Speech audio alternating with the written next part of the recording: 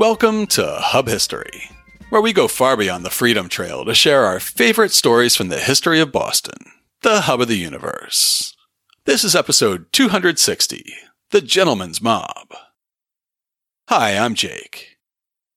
This week, I'm talking about a riot in 19th century Boston. That won't come as a huge surprise to our longtime listeners, as we've discussed everything from anti-draft riots to anti-Catholic riots to anti-immigrant riots that took place in the city in the 19th century. The incident on Washington Street on October 21st, 1835 was different, however. Where most of Boston's 19th century riots erupted from street violence among and directed by the working classes, the mob's attack on the Female Anti-Slavery Society and abolitionist William Lloyd Garrison was led by a group characterized as gentlemen of property and influence. Enraged by the audacity of radical calls for immediate abolition, this mob of respectable gentlemen broke down the doors, scattered members of the Female Anti-Slavery Society, nearly lynched William Lloyd Garrison, and inspired abolitionist leader Maria Chapman to exclaim, "If this is the last bulwark of freedom, we may as well die here as anywhere." But before we talk about this gentleman's mob, I just want to pause and thank everyone who supports Hub History on Patreon.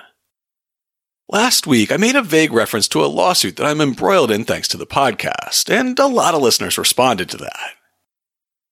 It looks like it's headed for a settlement, probably with some sort of confidentiality clause attached, but I'll share as much information with you as I can when the settlement's final. I can say that it definitely is into the tens of thousands of dollars, but it's also not as bad as the worst-case scenario. In the meantime, until I can share more, I'd like to say a big thank you to new Patreon sponsors Rob K., Michael E., and Guy R. Kurt, a longtime supporter on Patreon, also increased his monthly support, so thank you to Kurt. Their ongoing support will help me get through this lawsuit, as well as, hopefully, continuing to provide financial stability in the future. Sydney and Wayne contributed to the legal defense fund with one-time payments on PayPal. Wayne has his own very interesting history project called the 11 Names Project, where he spent the last several years researching the lives of people who were enslaved on the South Shore and in the Boston area. Check it out at 11-names.com.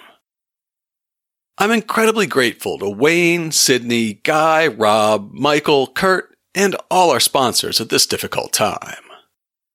If you're already supporting the show, thank you.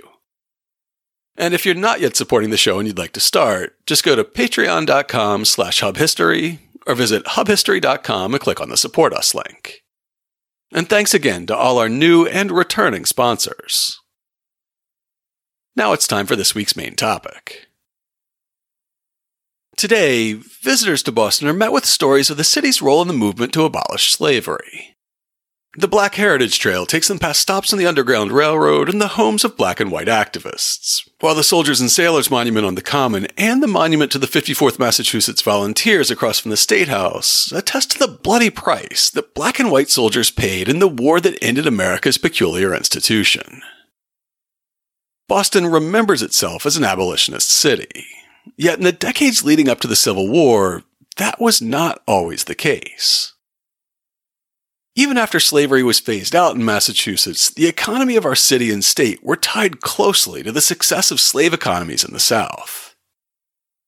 Merchants and sea captains made their fortunes in the triangle trade, and later the great textile mills that powered the 19th century booms in Lowell, Lawrence, Fall River, and beyond relied on enslaved labor to produce the cheap cotton that they processed into marketable goods. In the earliest decades of the 19th century, black Bostonians advocated for abolition, but they were usually ignored by the city's white majority. When arguments for abolition from black voices were distributed widely enough to reach white audiences, they were treated as dangerously radical, most notably David Walker and his appeal to the colored citizens of the world, which we discussed back in episode 117. When he started publishing the radical abolitionist newspaper The Liberator in January 1831, William Lloyd Garrison had trouble reaching white audiences. In an essay published in his book Boston Miscellany, historian William P. Marchione notes, "Its financial condition during the first several years of its existence was precarious in the extreme. It is significant that of the first 500 subscribers, only 5% were from Boston, and most of these were residents of the city's small black community situated on the northern slope of Beacon Hill. Free blacks comprised the bulk of Liberator subscribers in the years that followed." After Nat Turner led an uprising among the enslaved population of Virginia that year, many Southerners blamed both Walker and Garrison for inspiring them. David Walker ended up with a price on his head, as we discussed back in episode 117, but Marchione describes how easy it was to totally dismiss Garrison as inconsequential. Bostonians were quick to offer reassurances to their Southern brethren that the Liberator did not speak for Boston. A letter from South Carolinian Benjamin F. Hunt asking for the suppression of the paper elicited a quick response from Boston Mayor Harrison Gray Otis, who pointed out that the Liberator and its editor enjoyed insignificant countenance and support in Boston. And while contending that Boston hoped to see slavery eventually eliminated, as did the best citizens of the South, Otis asserted that there has been displayed among us less disposition to interfere in the actual relations of master and slave in our sister states than has been manifested in other places. As Garrison's readership and influence slowly grew over the next few years, so did local opposition to his views. By 1835, the Liberator publisher was known as one of the most prominent leaders of the Northern white abolition movement, which was still small, but had ardent followers. In an essay about the Garrisonian mob, Civil War scholar Patrick Brown describes the increasingly violent rhetoric of the anti-abolitionists that preceded the riot. Over the past months, Bostonians have been growing increasingly furious with the abolitionists in their midst. In August, a massive meeting had been held in Faneuil Hall, organized and attended by Boston's elite businessmen and politicians, to denounce the abolitionists and the notion of immediate emancipation. Their resolutions would have pleased any Southern plantation owner. Over the ensuing weeks, newspaper editors printed shrill editorials denouncing Garrison, the Liberator, and all of his followers. Quote, "These dangerous men must be met. They agitate a question that must not be tampered with. They are plotting the destruction of our government." In October 1835, it was not a group of dangerous men who the anti-abolitionists thought must be met. It was the Boston Female Anti-Slavery Society who were planning to meet at Stacy Hall, a small meeting room adjacent to the Liberator offices at 46 Washington Street, about where the Boston News Cafe on City Hall Plaza is today. This was a multiracial coalition of women who raised money, published periodicals, and signed petitions and circular letters to advance the relatively new cause of abolition. According to the group's constitution, written that same year, they believed slavery to be a direct violation of the law of God, and of a vast amount of misery and crime, and convinced that its abolition can only be effected by an acknowledgement of the justice and necessity of immediate emancipation. We hereby agree to form ourselves into a society to aid and assist in this righteous cause, as far as lies within our power. That summer, there had been riots in cities across the North that disrupted abolitionist meetings, and there was reason to fear that the Female Anti-Slavery Society could be next. The society had invited a particularly divisive speaker to their October 21st meeting.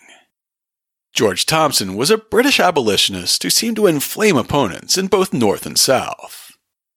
According to Brown, a widely held conspiracy theory argued that Thompson and other foreigners aimed to inflame the South with anti-slavery speeches and pamphlets, and thus bring about the downfall of the Union. This view is reflected in an editorial that ran in Virginia's Richmond Enquirer before Thompson's expected appearance in Boston. Why, above all, does not Massachusetts, with whom Virginia sympathized so keenly in the days of the Boston Port Bill, drive that audacious foreigner from her bosom who is so grossly abusing the rights of hospitality to throw our country into confusion?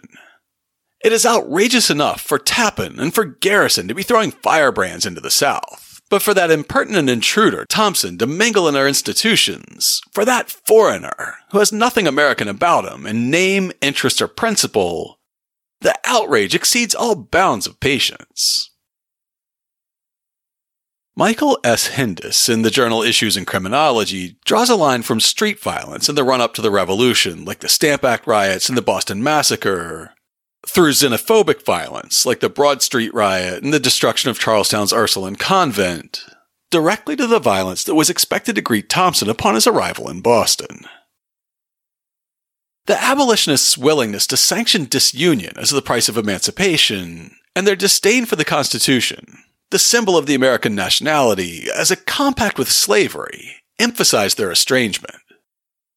In addition, their connection with British abolitionists seemed to confirm fears that abolitionists were conspiring with a foreign power in order to weaken America by disunion, and to be able, therefore, to return it to foreign rule.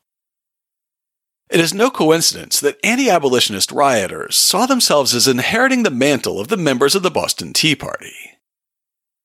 Boston's most famous anti-abolitionist episode, the Garrison Mob of October 21, 1835, was triggered in part by anti-alien sentiment, since the meeting broken up by the rioters was to be addressed by British abolitionist George Thompson. On the morning of the riot, a handbill appeared denouncing that infamous foreign scoundrel, declaring that afternoon, "fair opportunity to snake Thompson out." Hindus aside, that handbill announced in full, "Thompson, the abolitionist. That infamous foreign scoundrel Thompson will hold forth this afternoon at the Liberator Office, number 48 Washington Street. The present is a fair opportunity for the Friends of the Union to snake Thompson out. It will be a contest between the abolitionists and the Friends of the Union.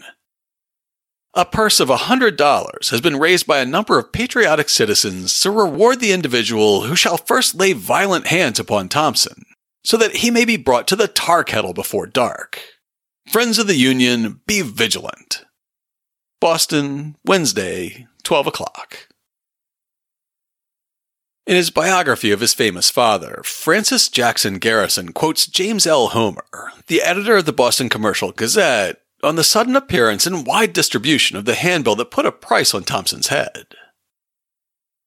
The handbill was short, was soon put into type, and by 1 o'clock the copies had all been distributed.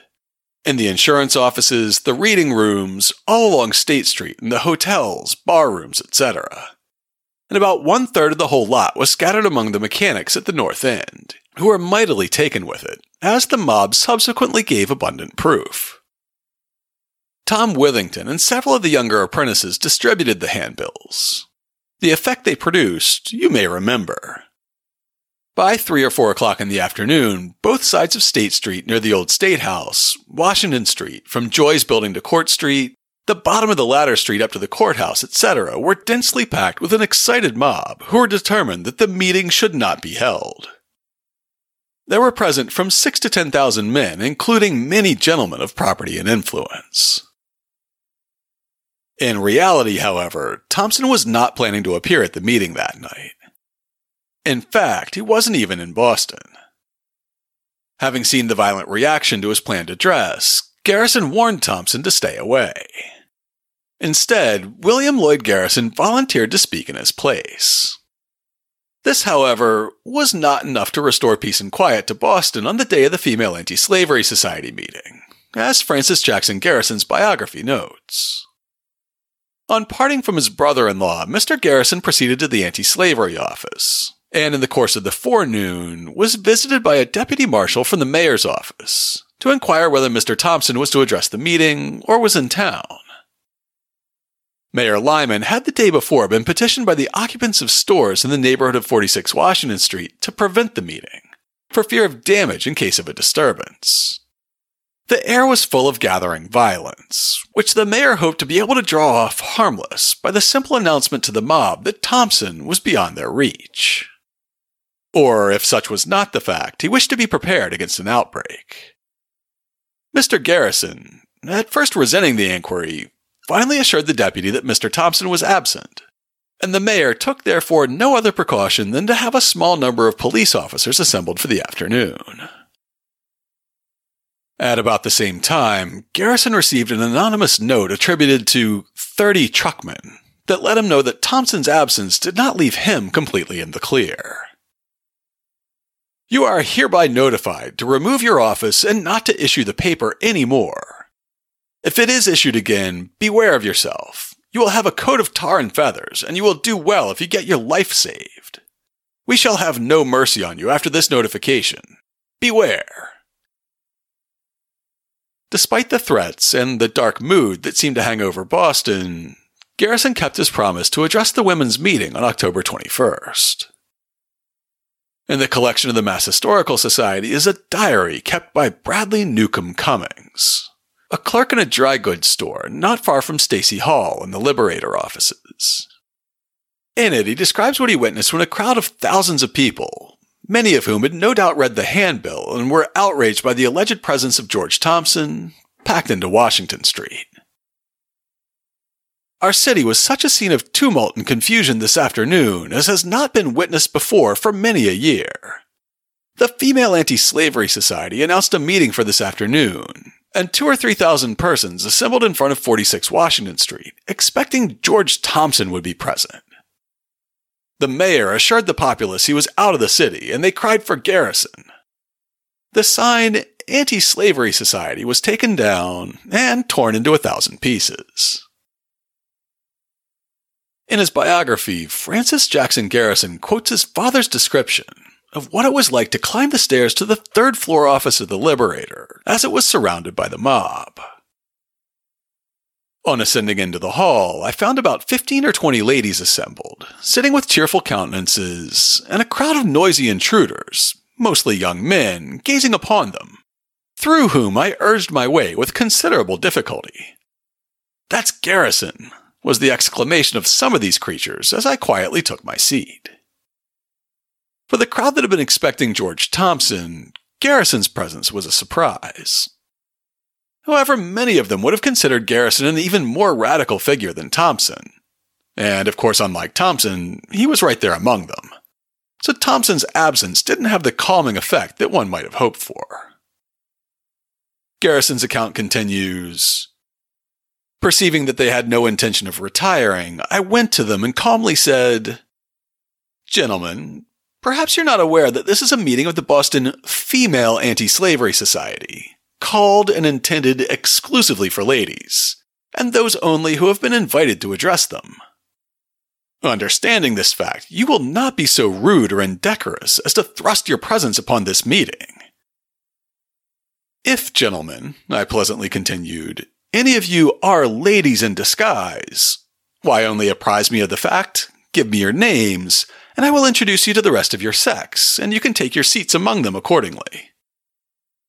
I then sat down, and for a few moments their conduct was more orderly.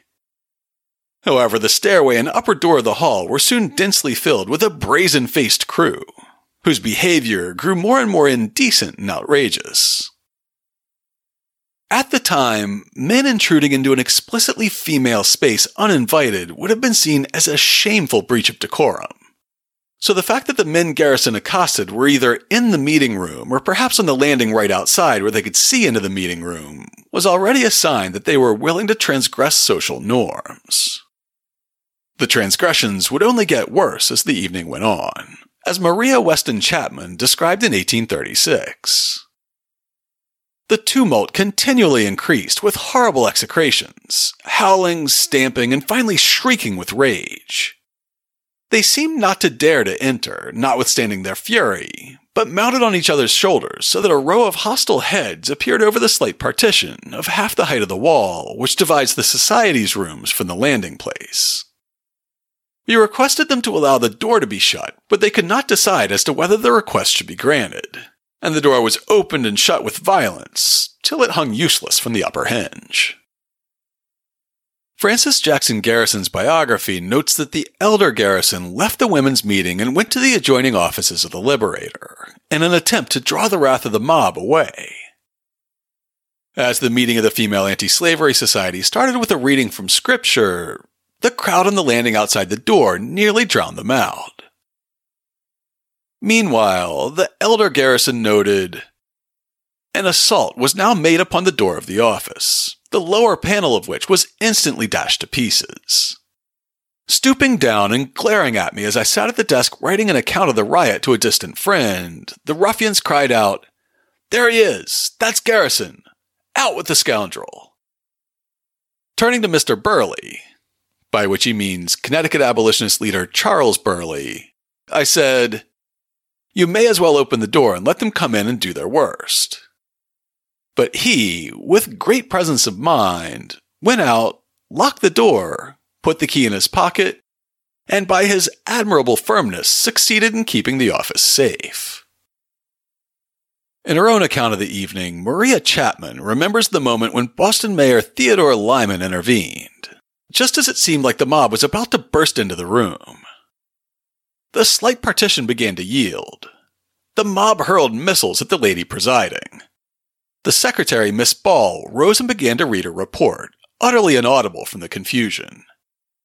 At this moment, the mayor, Mr. Lyman, entered.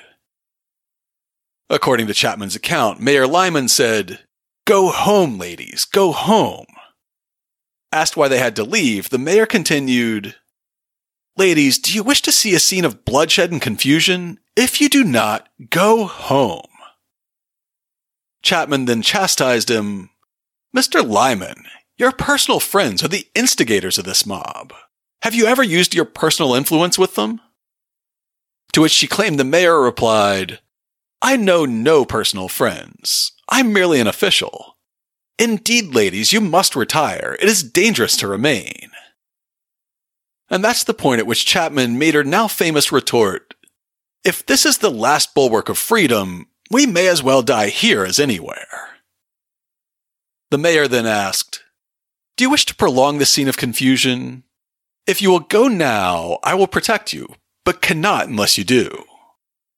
The group then voted to adjourn, and Chapman's account recalls, "We passed down the staircase amid the manifestations of a revengeful brutality." This left William Lloyd Garrison alone in the adjoining office of the Liberator as the only remaining object of the mob's wrath. Quoting his father, Francis Jackson Garrison noted, "Thompson was not there.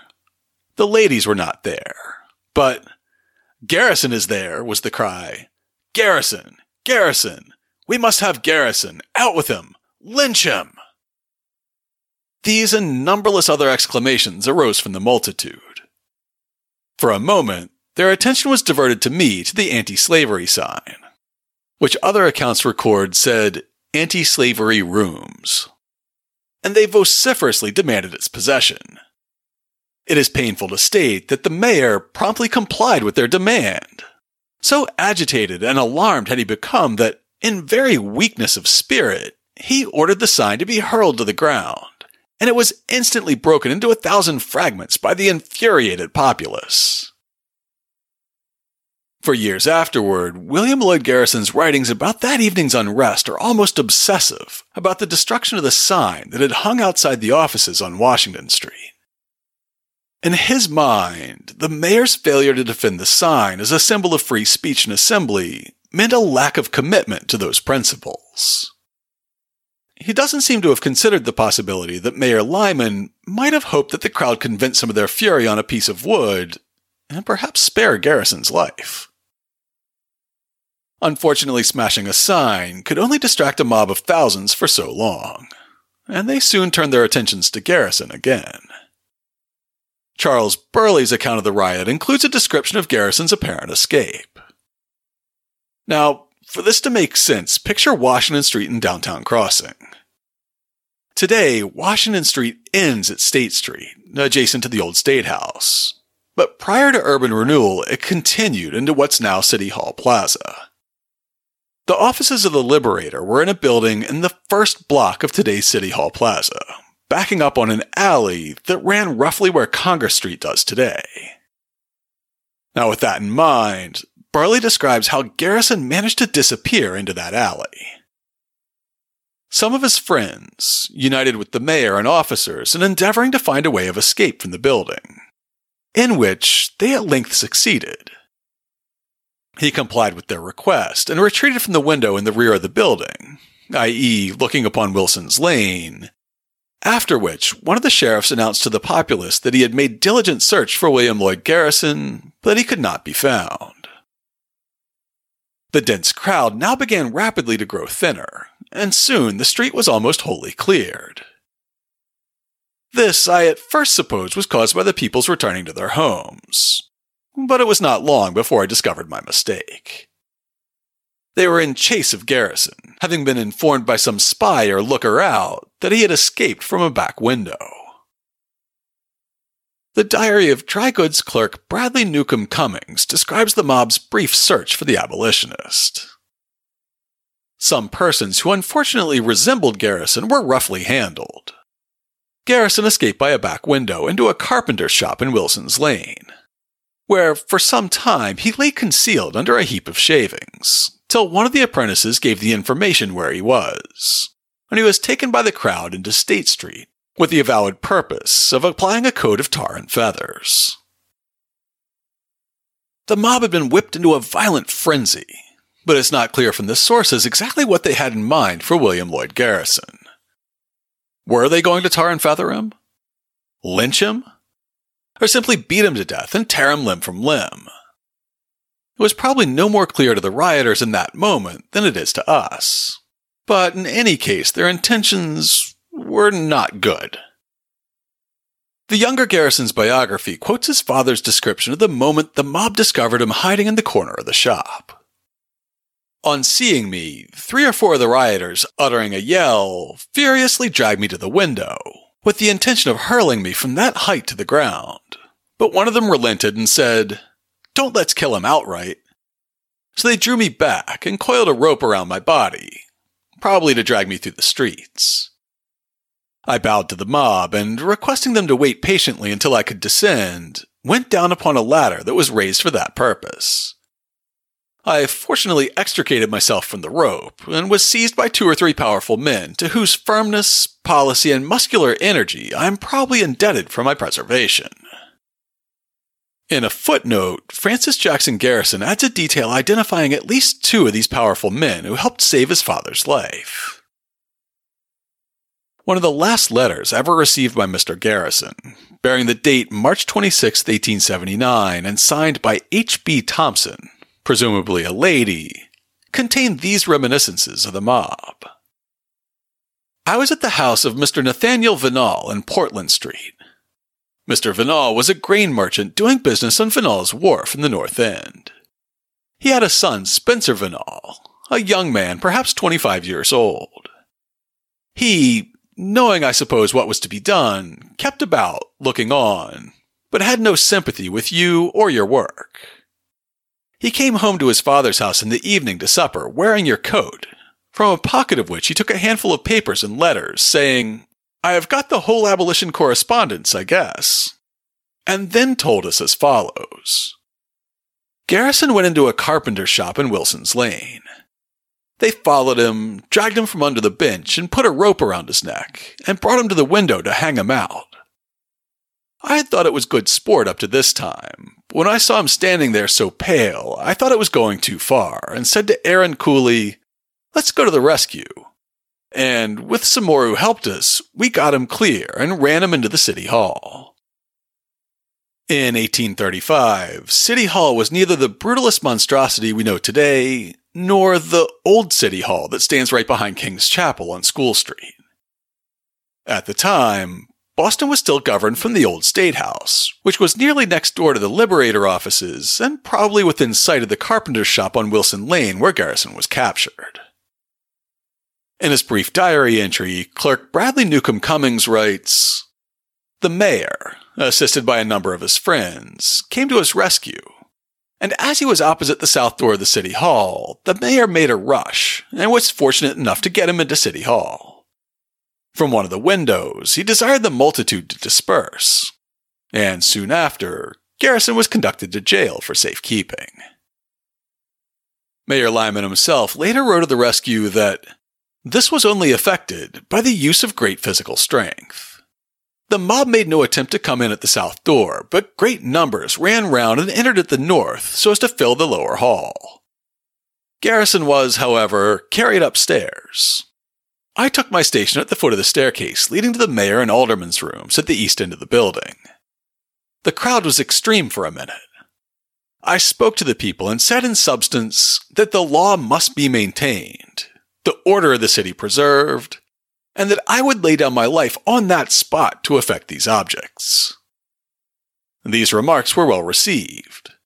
The crowd continued intense on the street in the south side of the hall. I therefore went to the window over the south door and got out on the ledge or cap over that door, where I was able to stand, though the position was anything but safe. I here again spoke to the people very much as in the hall. These remarks were also well received. The mayor may have felt that his remarks were well received, but they weren't enough to disperse the crowd, nor were they enough to ensure Garrison's safety. Mayor Lyman decided that the only municipal edifice that could withstand the onslaught of the gentleman's mob was the Leverett Street Jail. The Boston Gazette later reported that Garrison was jailed just in season to save him from a fate he well deserved, and which no one can contemplate without a shudder. In other words, he was locked up to prevent him from being lynched, though Garrison would find out the next day that he'd been charged with disturbing the peace as a pretext for the arrest. Under the circumstances, jailing Garrison was easier said than done. While the mayor's address had, at least temporarily, prevented the mob from storming City Hall, they were still swarming around outside the building. Mayor Lyman had city marshals and volunteer guards form up in double lines outside the south door of the building, making a safe passageway to a carriage outside. At the same time, a second carriage pulled up to the north door of the building, and it was into this second carriage that Garrison was hustled. While the ruse on the other side of City Hall worked just long enough to get him into the carriage, the mob quickly realized the deceit and began trying to overturn the carriage that Garrison was in. However, the carriage driver applied his whip liberally to the men surrounding the carriage, and the horses were soon able to break free. Upon arriving at the Leverett Street Jail, which was demolished in the 1850s but stood not too far from today's Nashua Street Jail, Francis Jackson Garrison's biography quotes his father's recollections. In a few moments, I was locked up in a cell, safe from my persecutors, accompanied by 2 delightful associates, a good conscience, and a cheerful mind. In the course of the evening, several of my friends came to my grated window to sympathize and rejoice with me, with whom I held a pleasant conversation until the hour of retirement, when I threw myself upon my prison bed and slept tranquilly during the night. In the morning, I awoke quite refreshed, and after eating an excellent breakfast furnished by the kindness of my keeper, I inscribed upon the walls of my cell the following items. William Lloyd Garrison was put into this cell on Wednesday afternoon, October 21st, 1835, to save him from the violence of a respectable and influential mob who sought to destroy him for preaching the abominable and dangerous doctrine that all men are created equal and that all oppression is odious in the sight of God. At his arraignment the next morning, Garrison heard the complaint that Sheriff Daniel Parkman swore out against him the night before. Daniel Parkman of said Boston, Esquire, complains and gives the said justice to understand and be informed that William Lloyd Garrison of Boston and said county, printer, together with divers other persons to the number of 30 or more, to your complainant unknown, on the 21st of October instant at Boston aforesaid, in the county aforesaid, did, as your complainant verily believes and has no doubt, unlawfully, riotously, and routously assemble, and then and there did disturb and break the peace of the Commonwealth, and a riot did cause and make to the terror of the good people of the Commonwealth, and against the peace and dignity of the same. Therefore your complainant prays that the said William Lloyd Garrison may be apprehended and dealt with as to law and justice shall appertain. Though it sounds odd to our modern ears that the target of a lynch mob would be charged with disturbing the peace and inciting a riot, the charges were aligned with the public opinion of the day. People truly believed that by publicly expressing the unpopular opinion that slavery is wrong and should be immediately ended, Garrison himself was responsible for the violence that followed. The biography of William Lloyd Garrison by his son contains a roundup of the Boston newspapers the day after the riot. The respectable press of Boston had but one voice on Thursday concerning the occurrences of the previous day. The Atlas charged the abolitionists with the disturbance, while coyly repelling the imputation of having itself been mainly instrumental in getting it up, an Atlas mob. The Mercantile Journal called for the prevention of anti-slavery meetings by the strong arm of the law, seeing that they were but the signal for the assemblage of a mob, and would have Garrison and Thompson arrested as disturbers of the peace and manufacturers of brawls and riots, and made to give security in a large amount for their future good behavior. The transcript congratulated the city on the absence from the mob of what is called the rabble, the vicious dregs of society who, in other populous cities, give terrific features to popular and excited assemblages. The Courier thought it a most shamefully good mob. The Daily Advertiser regarded the assemblage not so much as a riot as the prevention of a riot. We consider the whole transaction of a triumph of the law over lawless violence, and the love of order over an attempt to produce riot and confusion. As these congratulatory reports spread in the pro-slavery press the day after the riot, Garrison started to receive what became a deluge of congratulatory and sympathetic letters. First among them was a note from George Thompson. What could he possibly say to the man who was almost lynched in his place? The news has reached me of yesterday's proceedings in Boston. I rejoice that you have escaped the jaws of the lion and are yet among the living who praise God. To him let us render our humble acknowledgments. I sympathize with you and every sufferer in our holy cause, and could almost envy you the honor of having been assaulted by a bloodthirsty multitude. After all, what have our enemies done? What have their tar and feathers, their lacerations, scourgings, and hangings effected? Have they extinguished the truth? No. Have they shaken our principles? No. Have they proven wrong to be right, falsehood truth, cruelty kindness, or slavery liberty? No. Let them make mob law paramount to all other law, and those respectable instigators will at no distant day be destroyed by the recoil of their own weapons. Among those congratulatory and sympathetic letters, there are many from everyday citizens who we've never heard of, and a handful from luminaries, like Angelina Grimke, the native South Carolinian from a family of enslavers, who grew up to be one of the most radical abolitionists of her era, who wrote, "The ground upon which you stand is holy ground. Never, never surrender it. If you surrender it, the hope of the slave is extinguished, and the chains of his servitude will be strengthened 100-fold. But let no man take your crown, and success is as certain as the rising of tomorrow's sun. There are no laws by which reformers can be punished.